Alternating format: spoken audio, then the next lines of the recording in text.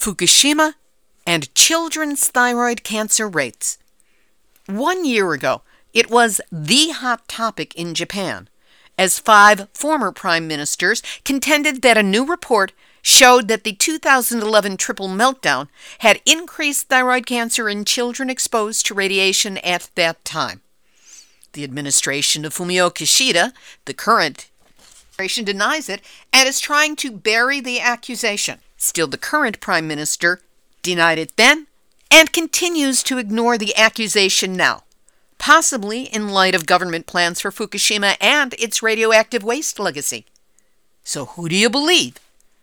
The only comparison of radiation impact on children possible is with that other massive nuclear reactor accident, the one at Chernobyl in 1986. So when a genuine expert on radiation and health damage to children tells you, in the first 15 years after the explosion and the meltdown at Chernobyl, the rate of thyroid cancer in children in Belarus rose 200 times. In the Ukraine, it rose 20 times. And for every thyroid cancer case, there are 29 other cases of children who have other thyroid disease. Well, when Joseph Mangano of Radiation and Public Health Project points out the historic understanding of nuclear accident radiation release and child thyroid cancer cases, you get a very clear, uncompromising picture of the exact nature of that dangerous seat that we all share. Nuclear hot seat. What are those people thinking? Nuclear hot seat. What have those boys been drinking? Nuclear hot seat. The corium is sinking. Our time to act is shrinking, but our activists are linking. Nuclear hot seat. It's the bomb. Welcome to Nuclear Hot Seat, the weekly international news magazine keeping you up to date on all things nuclear from a different perspective. My name is Libby Halevi. I'm the producer and host, as well as a survivor of the nuclear accident at 3 Mile Island from just 1 mile away. So I know what can happen when those nuclear so-called experts get it wrong. This week, we look at the pushback against child thyroid cancer rates, a hot topic for debate in Japan last year, in an interview with Joseph Mangano, Executive Director of Radiation and Public Health Project. Joe lets us know the merits of the child thyroid cancer arguments in Japan, with suggestions of what kinds of research need to be done to determine the truth. Meanwhile, what was being swept under the carpet last year has direct bearing upon this week's stories dealing with Japan's reactor operations and radioactive waste, because if you can ignore the impact of what you're working with, you can get away with, well, murder. We'll also have nuclear news from around the world. Linda Pence-Gunter with the Nuclear Hot Seat Hot Story, Numbnuts of the Week for outstanding nuclear boneheadedness, and more honest nuclear information than could be found in last week's State of the Union address. All of it coming up in just a few moments. Today is Tuesday, February 14, 2023, and here is this week's nuclear news from a different perspective. Here in the U.S., the top story is nuclear by implication. On February 3rd, about 50 cars on a Norfolk Southern Railroad train derailed in East Palestine, Ohio. The train was carrying highly toxic vinyl chloride, hydrogen chloride, and other hazardous materials before it derailed. Other toxins, like phosgene and hydrogen chloride, were emitted in large plumes of smoke during a controlled release and burn, prompting officials to issue mandatory evacuation orders in a 1-mile radius of the crash site. Now it's reported that animals are sick or dying near the train derailment and chemical fire, which raises the specter of what nuclear energy proponents are proposing for the transport of radioactive waste from wherever it is stored next to reactor sites around the country to the not yet existent but proposed high-level nuclear waste, so-called interim depositories in West Texas and New Mexico. The biggest difference would be that any radiation released in such a train accident where the payload was nuclear materials could be underreported, if not ignored, because the releases would be invisible and have no smell, whereas there has been smoke, odor, and unavoidably visible consequences of the chemical spill from the train wreck in Ohio. It's a cautionary tale. In Massachusetts, at least 6 contractors working on the decommissioning of the Pilgrim nuclear power plant were exposed to, quote, unplanned intakes of radioactive material, end quote, because Holtec, the company charged with the decommissioning process, failed to use a safety measure that could have prevented workers from being exposed. The accident took place in August 2020, and only now has the Nuclear Regulatory Commission found Holtec in violation of an NRC code because it did not implement air sampling in an area where workers were using respiratory protection and being decontaminated. NRC also found that Holtec's whole body counter, the devices used to measure and detect radioactive material in people, was not operating to full capacity. Other safety issues were always found, and we will link to the article detailing this on our website, nuclearhotseat.com, under this episode, number 608. Edwin Lyman of the Union of Concerned Scientists goes over the Nuclear Regulatory Commission daily safety reports. And in the latest batch, he discovered that on Christmas Day of last year, an emergency diesel generator at Calvert Cliffs Nuclear in Maryland, near Washington, D.C., started up without a valid reason. The cause was a failure of the emergency start button due to age-related degradation, raising the question, what else at this nuclear reactor and others could be degraded because of age? At a meeting of the NRC on February 9, Southern Company, which is in charge of building the long-delayed and way over-budget Vogtle 2 and 3 units in Georgia, is calling for more use of self-approval processes during new reactor licensing and construction. Because who wants pesky regulators telling them what to do when it's already known that they are incompetent? 3 safety violations were found at the Oconee nuclear plant in South Carolina, including use of a procedure improperly modified as a, quote, time-saving measure that caused coolant to leak from the reactor primary system during an outage in November. And 2 violations were found at the St. Lucie nuclear facility in Florida in September 2022, when a faulty Unit 1 valve that was improperly maintained caused a significant reduction in steam generator water level, forcing operators to scram, meaning emergency shut down, the reactor. Think of a car on the freeway going 70 miles an hour and you hit the brakes. That's what was done at the nuke. Over to Japan, where the past week showed an increasing tug of war over nuclear reactor operating life.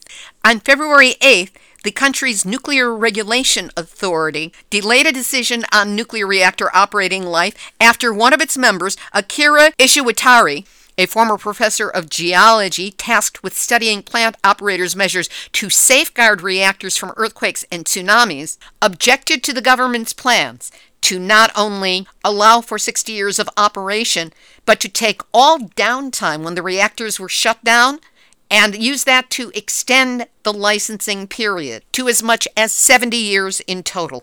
Polls have shown a majority of the public opposes the easing of reactor restrictions. But on February 10, the Kishida administration approved the new construction and operation of nuclear power plants for more than 60 years at a cabinet meeting. This change has become an official government policy because the cabinet has the power to overrule the NRA's opinion. The cabinet's decision takes precedence.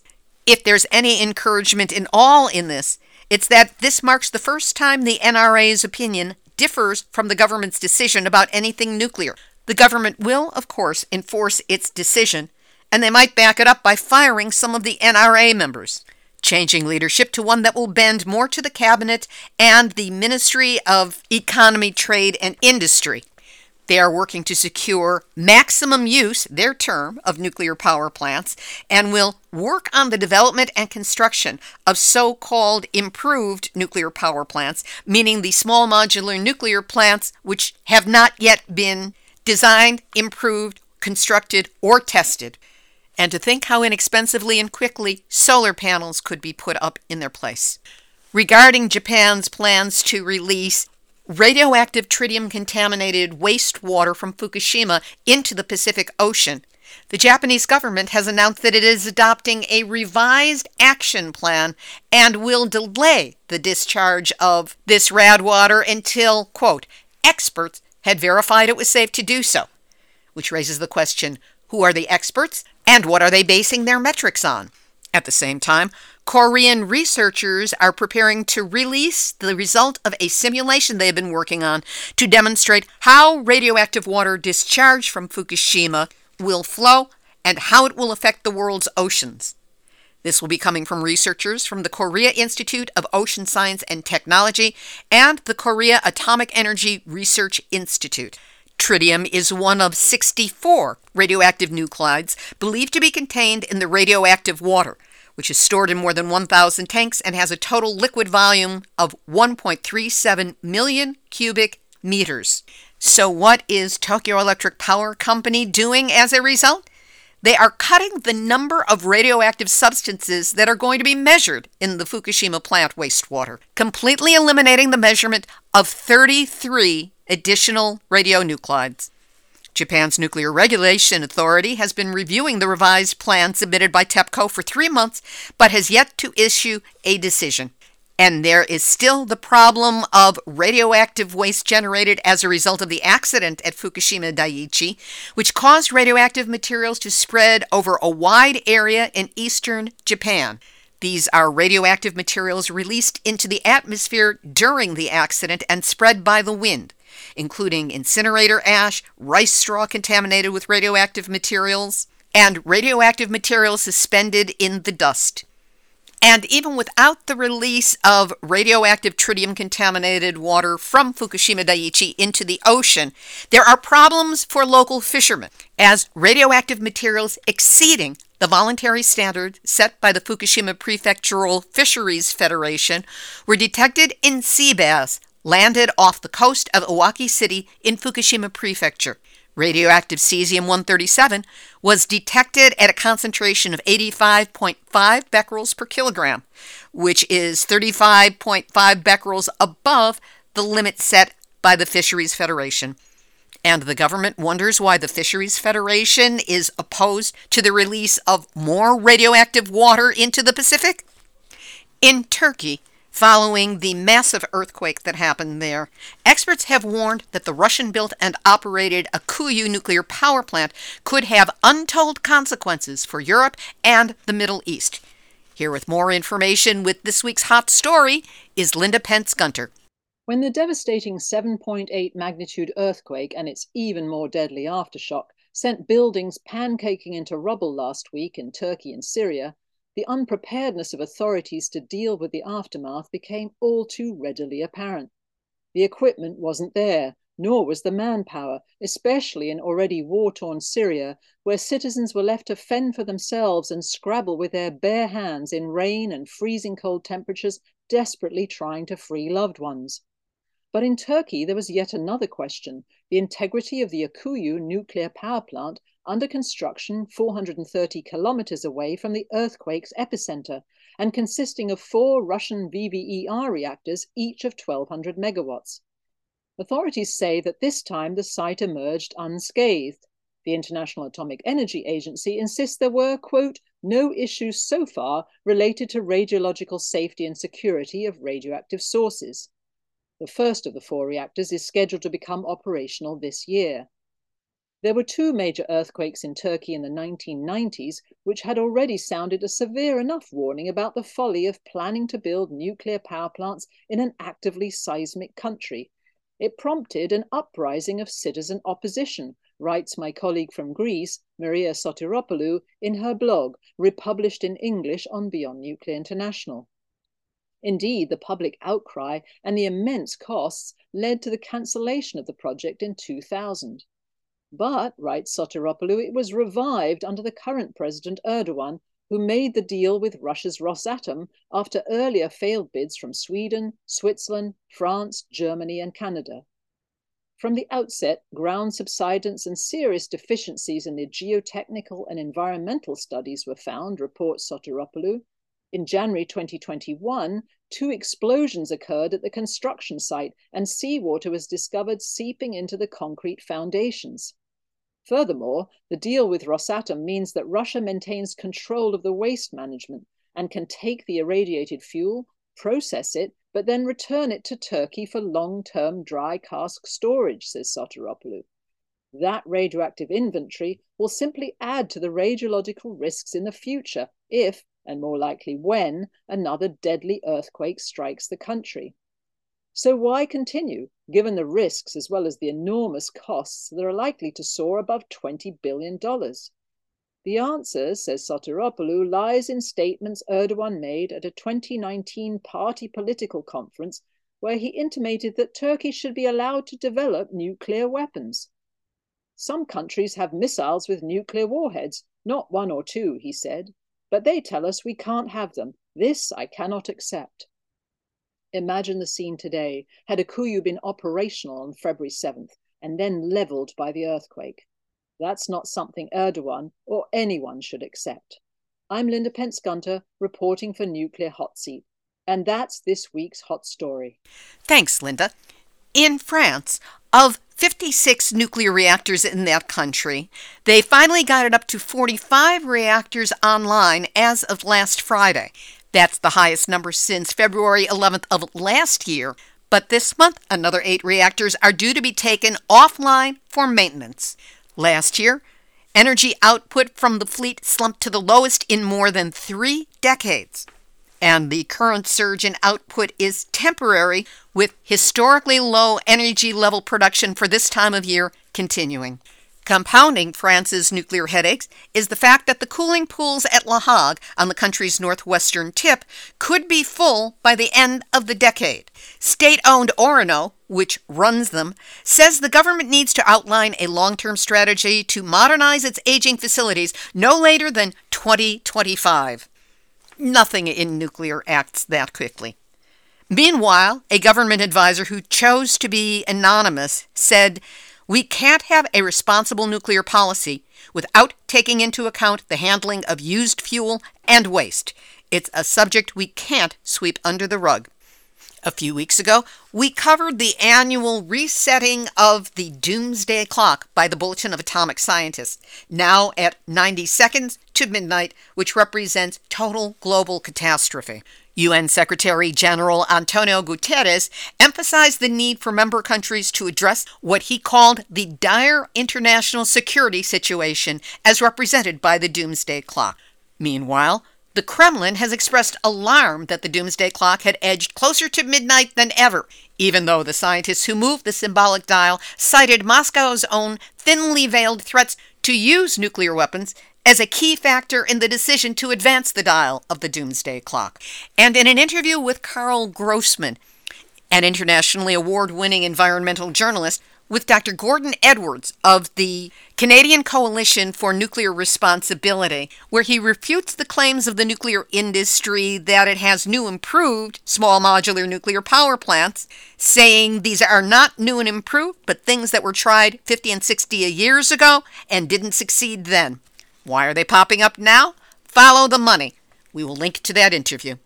And now, Nuclear Hot Seat, Nuclear Hot Seat, Nuclear Hot Seat, Numbnuts of the Week. In the UK, Britain is about to give green status to nuclear power, a move that is part of a bid to unlock billions of pounds of funding for more nuclear power stations.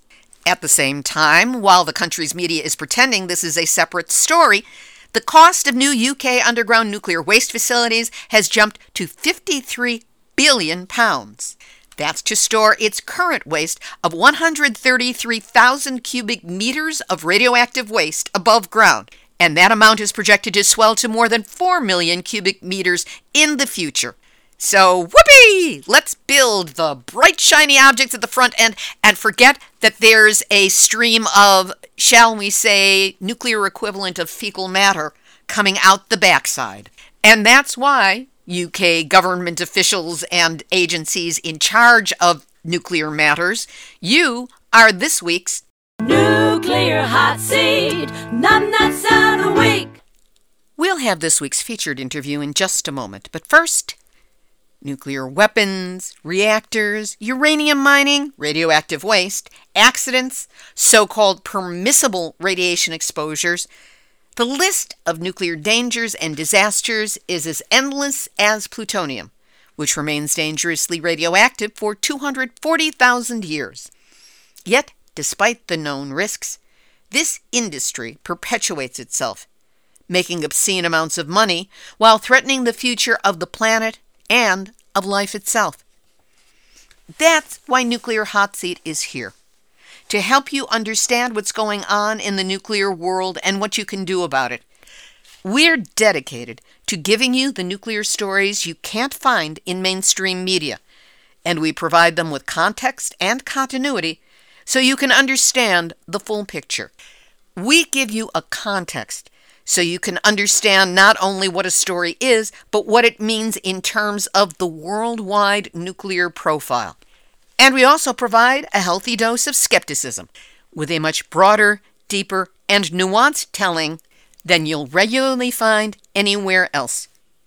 We cover not only what the nuclear industry is doing, but how brave activists around the world are fighting back, and how any one of us, yes, even you, can take action towards stopping the nuclear madness. But in order to keep doing this work, we need your help. Here's what you can do. Go to nuclearhotseat.com and click on the red donate button. Help us with a donation of any amount and know that it is tax deductible. You can also set up a recurring donation. And for as little as $5 a month, you'll be helping this program stay alive. So if you value the kind of information you get from Nuclear Hot Seat, go to nuclearhotseat.com, click on the donate button, and know that whatever you can do to help, I'm deeply grateful that you're listening and that you care. Now here's this week's featured interview.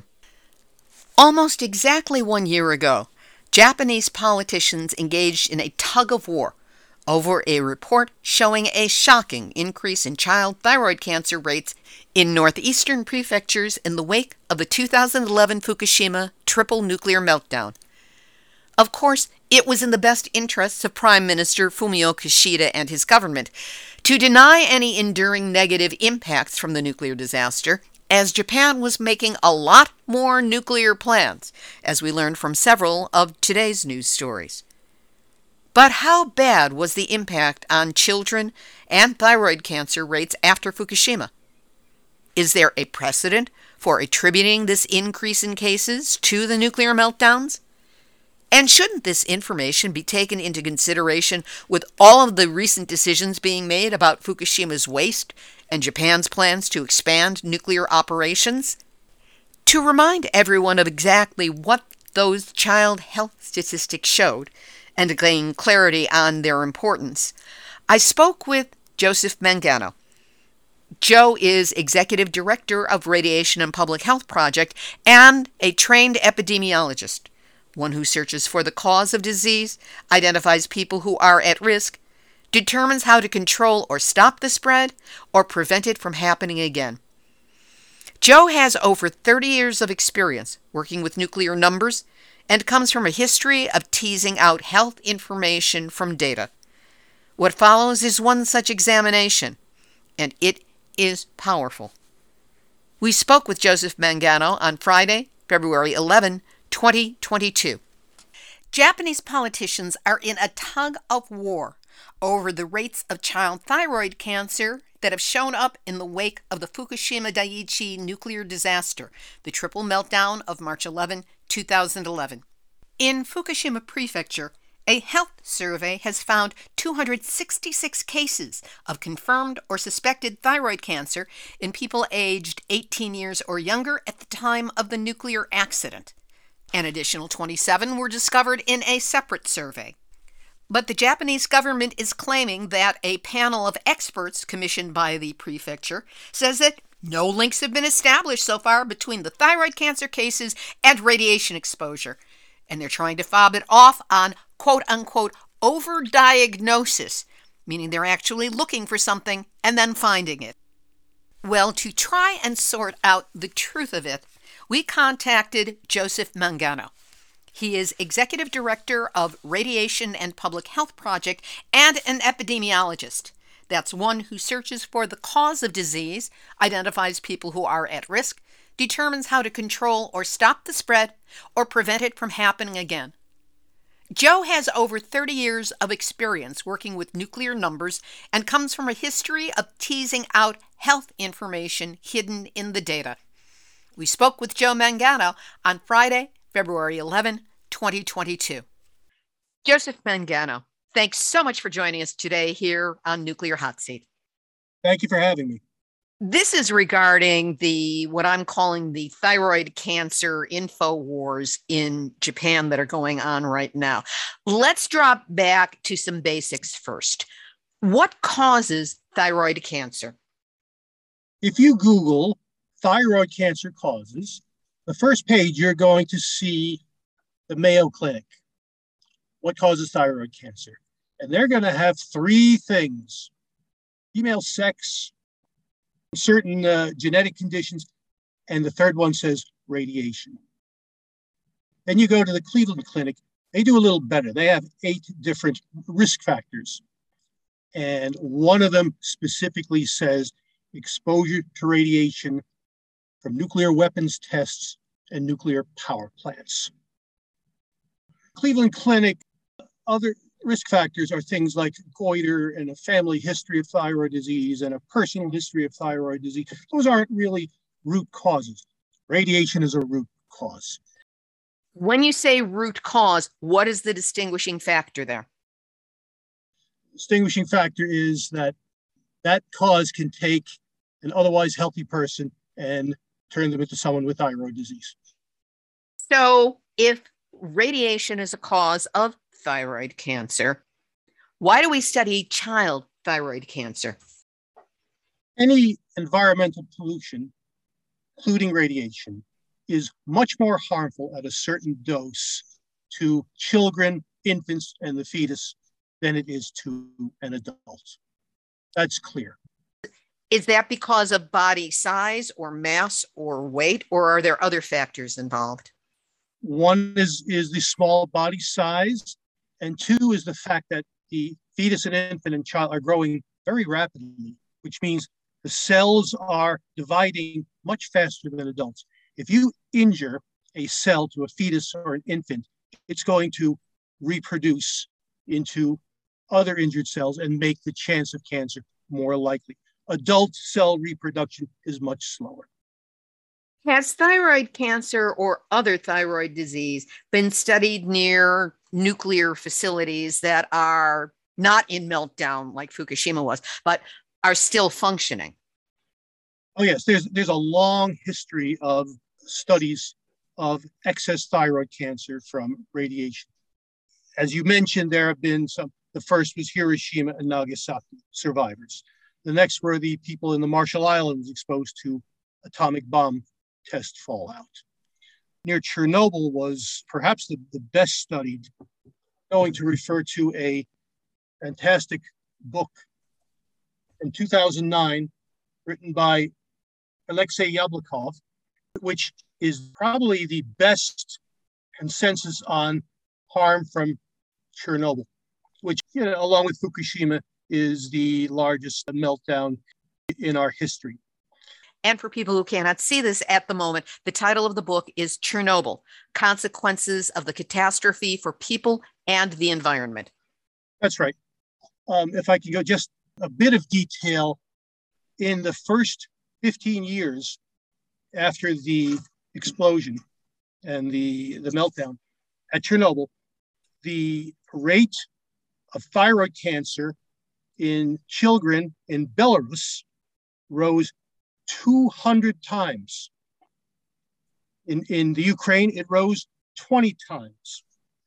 And the book makes clear, too, that for every thyroid cancer case, there are 29 other cases of children who have other thyroid disease, who don't quite have cancer yet. So it was very clear that the child thyroids around Chernobyl were devastated by this meltdown, which is an important fact before we start to study Fukushima. In Japan, it seems that the current prime minister and a group of 5 previous prime ministers are engaged in what I am calling thyroid cancer wars. The 5 previous prime ministers released a statement to the European Union stating that nuclear should not be included in green energy taxonomy, meaning the funding of energy, specifically citing, quote, "Many children are suffering from thyroid cancer." That was the phrase. And this has triggered an epic pushback by the current prime minister and his government. What's your take on what is happening there? My take is that what's being found near Fukushima now with child thyroid cancer was very predictable because it's really similar to what happened after Chernobyl in that area. The current total of children who have been diagnosed with thyroid cancer in the 10 years after Fukushima is now up to 293. Using US health statistics, for a population that size, they are testing 38,000 children. For every 38,000 children in 10 years in the US, we would expect 3 or 4 children to develop thyroid cancer. And here we're talking almost 300. So we're already almost 100 times above expected in child thyroid cancer near Fukushima, and rising. The numbers continue to rise every year. Now, the pushback from the current prime minister and his health advisors have been that, yes, there are 293 children with a thyroid cancer, but it's only because we are screening them and testing them, which we normally wouldn't do. It's only because of screening. And that absolutely falls on its face. Put it this way, any regular physical exam from a physician to a child or an adult is going to include palpating the neck area, touching the neck area. The thyroid gland is located right around the throat. And if there are growths, cancerous growths, a doctor is going to feel them. So that line that it's only because of screening absolutely carries no scientific weight whatsoever. Right. The term that they've been using is that it's been overdiagnosed. In other words, catching cases that would not otherwise be caught, which is not necessarily a bad thing, but certainly these numbers are alarming. And I need to point out here that I believe it was Dr. Alex Rosen of International Physicians for the Prevention of Nuclear War, who, when he came on this program, pointed out that the study itself, the Fukushima Prefectural Health Study, had been manipulated to minimize the number of children who could be considered for the study. First off, it was only started 5 years after the triple meltdown, and many families with children who were under 18 at the time of the triple meltdown had already moved away, so they could not be considered. If anyone, after having been started in the study, moved out of Fukushima Prefecture, or even changed doctors, or even missed some of their appointments for the study, they could be eliminated from the pool of individuals who were being followed for this. So the numbers keep shrinking and are undoubtedly diminished from what they might have been if all the children under 18 at the time of the triple meltdown were being studied. Once individuals are lost from a study like this, is there any way to pick up their information and be able to consider it? It would be very difficult to do that. However, studies should be routinely done, tracking not just thyroid cancer among children, or not just thyroid cancer, but all cancers and all immune diseases in the local area in Japan. I know of no other study that has come out of Japan, specifically looking at the post-Fukushima health consequences, the rates of disease and death. I have yet to see any published in medical journals.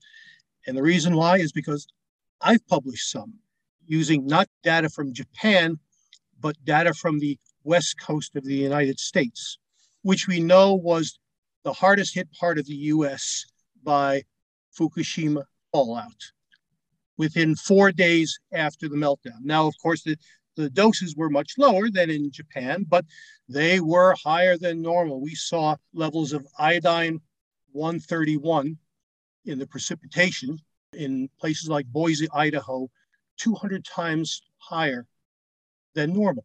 Instead of 2 picocuries, it was 400 picocuries. And other areas around the country. But all in all, the West Coast had more.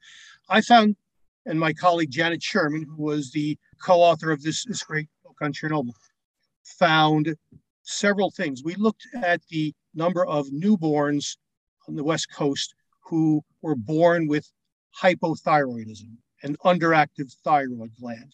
And we found that in the months after Fukushima, in the 5 West Coast states, the Pacific states, the rates were 28% higher. They increased 28% from the same period in the previous year. The rest of the country, it went down 4%. We also looked at children who were born with congenital hypothyroidism or were on the borderline. And that number was 54% higher.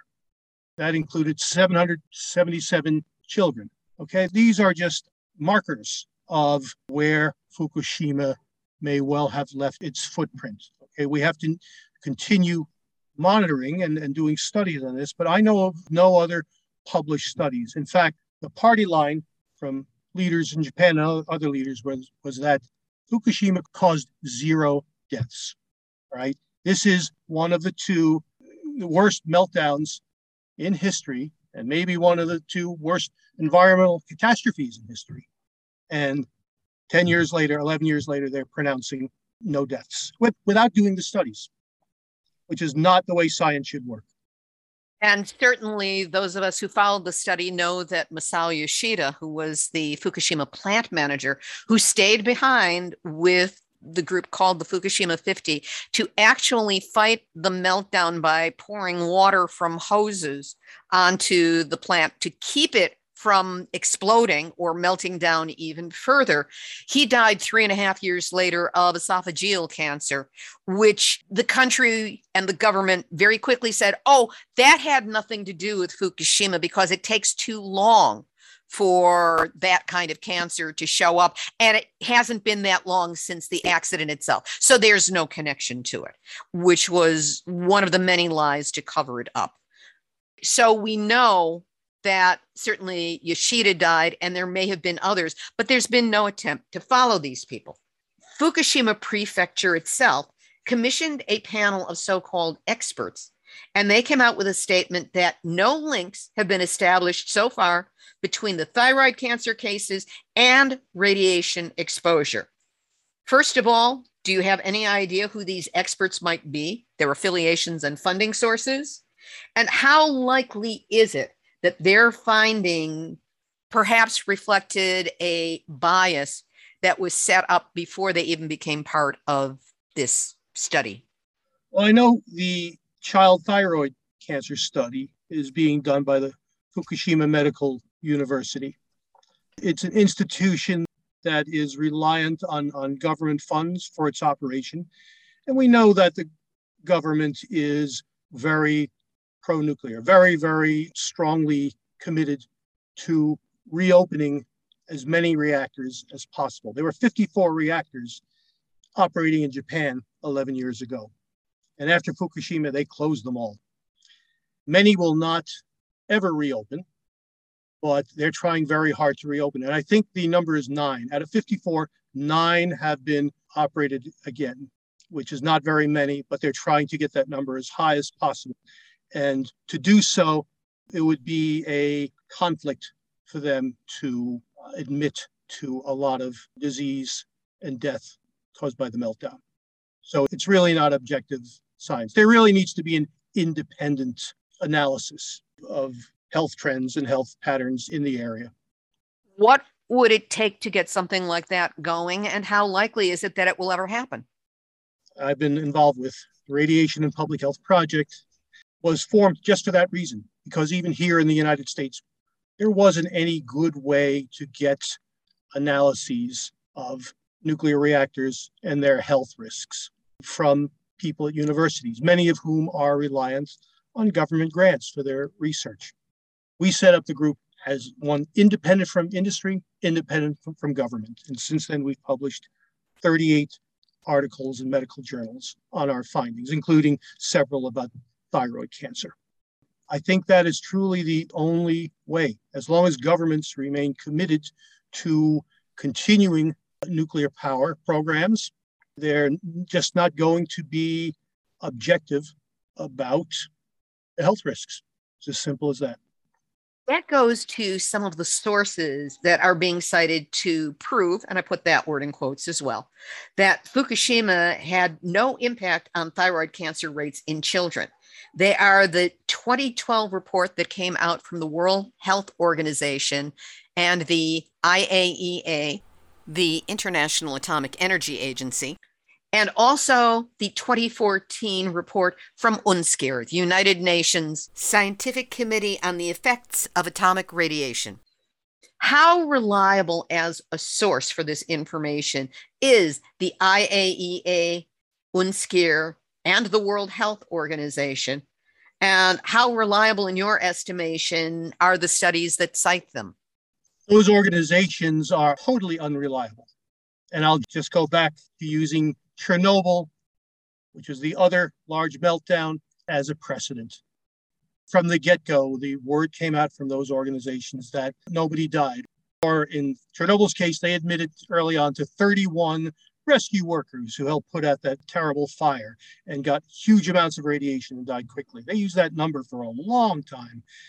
Finally, they pushed the number up to, I think, 9,000 extra cancer cases. However, that is a massive undercount. Again, this book by Yablokov estimated in the first 20 years after Chernobyl, there were 986,000 additional deaths caused by the Chernobyl meltdown. So 1 million, and obviously it's more than a decade later, that number is increased. So they are into either denying or minimizing rather than being accurate as to what the causes were. I'll even say that we in the US did better. For years, the US tested nuclear weapons above the ground until the test ban signed by President Kennedy went into effect in the 1960s. For a long time after that, the government was absolutely silent on what the fallout from those massive blasts above the ground were. And finally, in 1999, after the Cold War had ended, after the breakup of the Soviet Union, the National Cancer Institute put out a publication where they estimated that up to 212,000 Americans developed thyroid cancer from the atomic tests in Nevada only. That doesn't include the Soviet fallout, which got here, and the fallout from the US tests in the South Pacific. My point here is that it sometimes takes a long time to really get out of the truth. And I'm not sure that's even an accurate estimate. And of course, they only did thyroid cancer.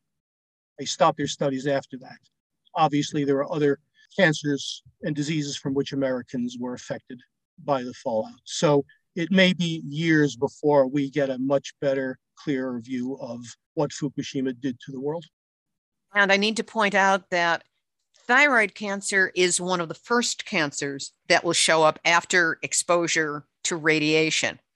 But following a dose, be it the iodine-131 that you mentioned, which is radioactive and comes from a fresh nuclear release, that there are long-term impacts from this that take years, if not decades, to show up. Yet, while cause and effect are greatly separated from each other, it doesn't mean that they're not connected. It just means that maybe we haven't had the persistence of vision to hook the cause up with the effect, which is cancer later in life. You bring up a good point, Libby.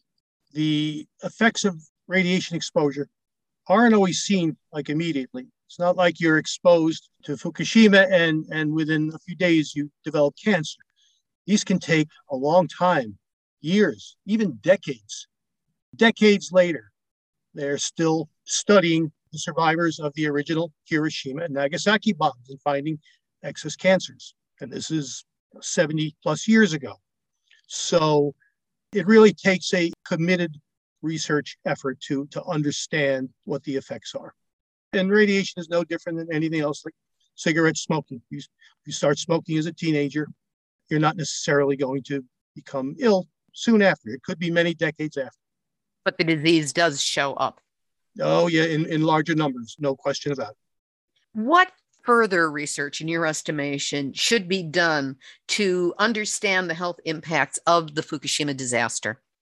Not only do I think the population in Japan should be studied, I think the affected populations in other countries, the US, as I mentioned, the people on the West Coast, and neighboring countries like Korea should be investigated. Number two, I think the thyroid cancer is truly just the tip of the iceberg. We should look at childhood cancers. We should look at birth defects. We should look even at underweight births or premature births. We should look at, and again, as the years go on and these young people become older, look at adult cancers and things like that, because again, it's going to take decades to really understand the full, and not just near Fukushima as well. All of Japan was affected. They found hot particles in Tokyo, 140 miles away. It's really there are no lead walls blocking radiation once it's left the reactor. And should I say that almost 11 years later, the Fukushima reactors are still releasing radioactivity into the Pacific Ocean. It has not been contained, which makes it different and perhaps worse than Chernobyl. Chernobyl was contained. It was a terrible, terrible thing, but Fukushima is not. So we must reckon on that as well, because the Pacific Ocean is a feeder for fish for many people. And with Japan, there's the Citizens Radiation Data Map, which was a citizen scientist activist study that took place, taking soil samples from around the country. And what they found was that, you're right, all of Japan should be studied because they found evidence of Fukushima radiation at great distance from the northeast of the country. The study was so scientifically sound and the book that resulted so well written that as a group of amateur writers and amateur scientists, they actually won an award from a major Japanese journalism society, the only time it's ever happened for a non-professional journalist. So the information is credible, the danger is real, it's ongoing, and we'll never be free of it.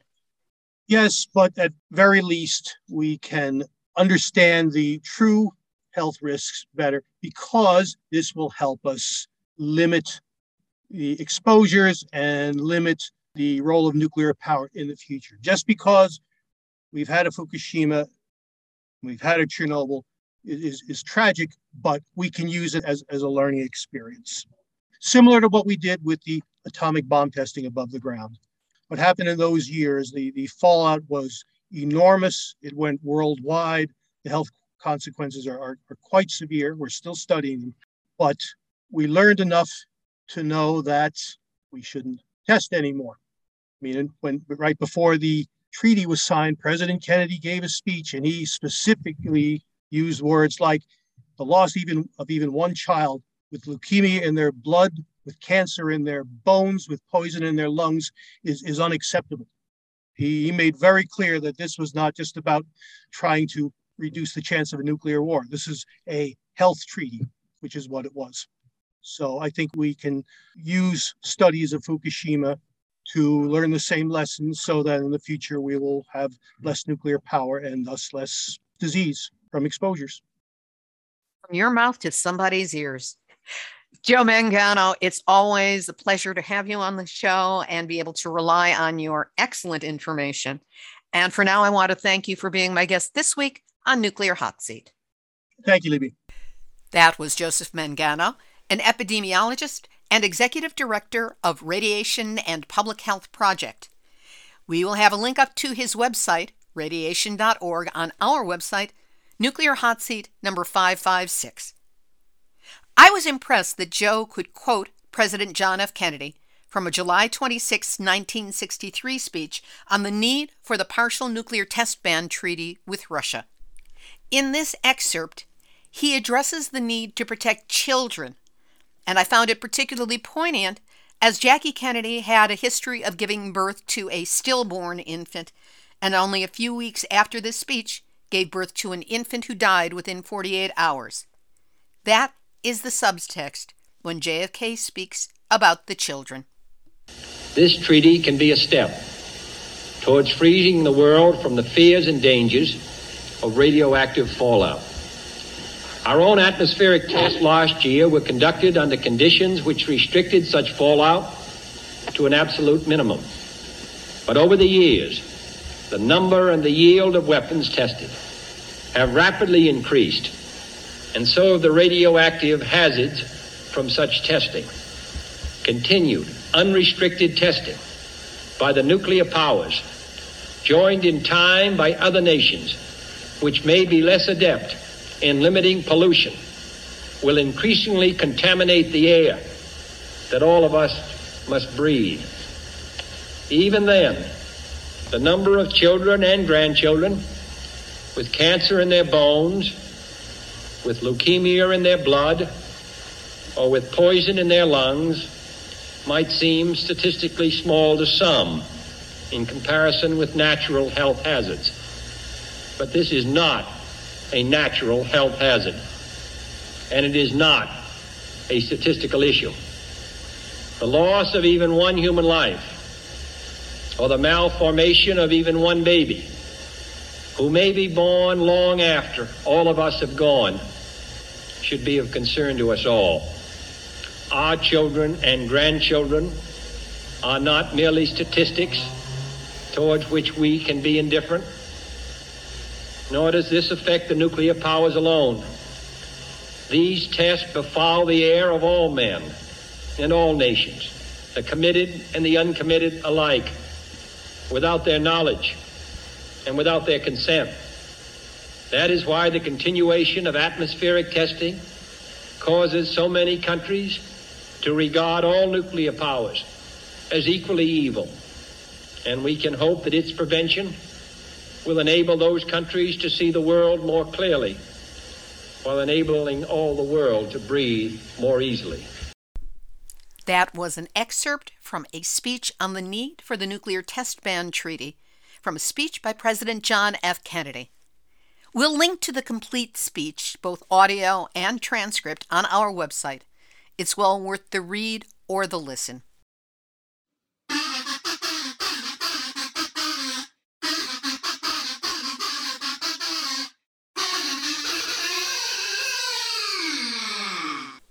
We're coming up on the 12th anniversary of the Fukushima nuclear disaster. That will be as of March 11. It's the 12th year. And there are demonstrations literally around the world to commemorate the start of that nuclear disaster.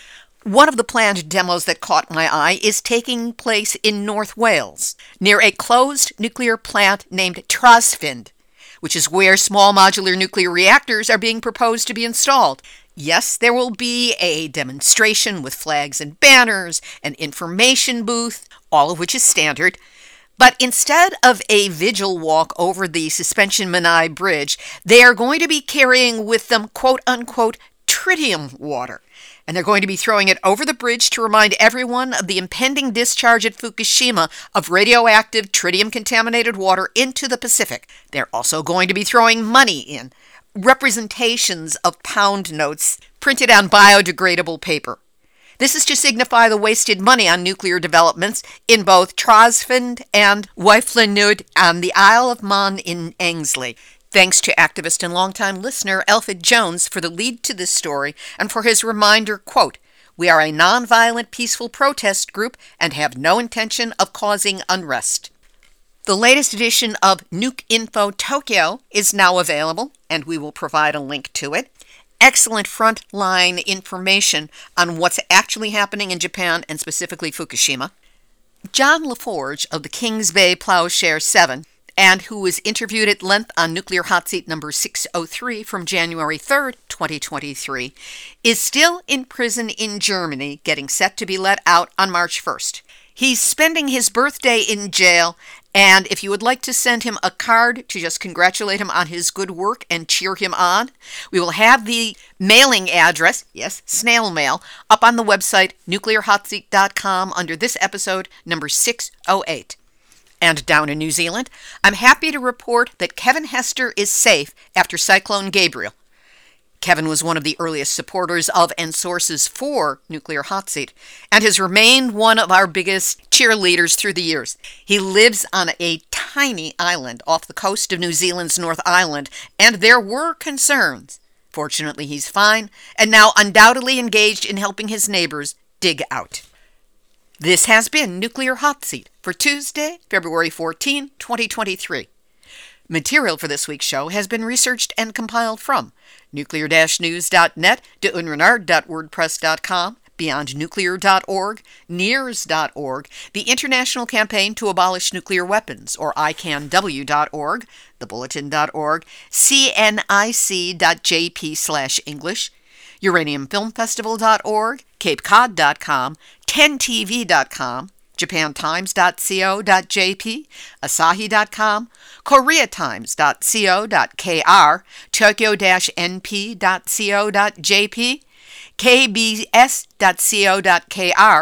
npr.org, climatecrocs.com, express.co.uk, reuters.com, ccnr.org, telegraph.co.uk, the soul-dead cubicle drones who crank out propaganda stories for World Nuclear News, and the captured and compromised by the industry they are supposed to be regulating, Nuclear Regulatory Commission.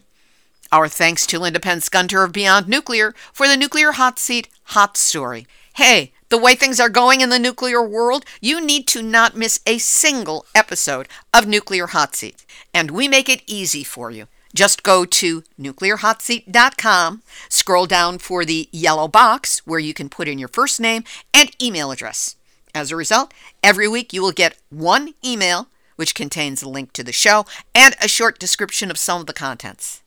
Or if you're a podcastaholic, just sign up for Nuclear Hot Seat on your favorite podcast channel, because we are everywhere.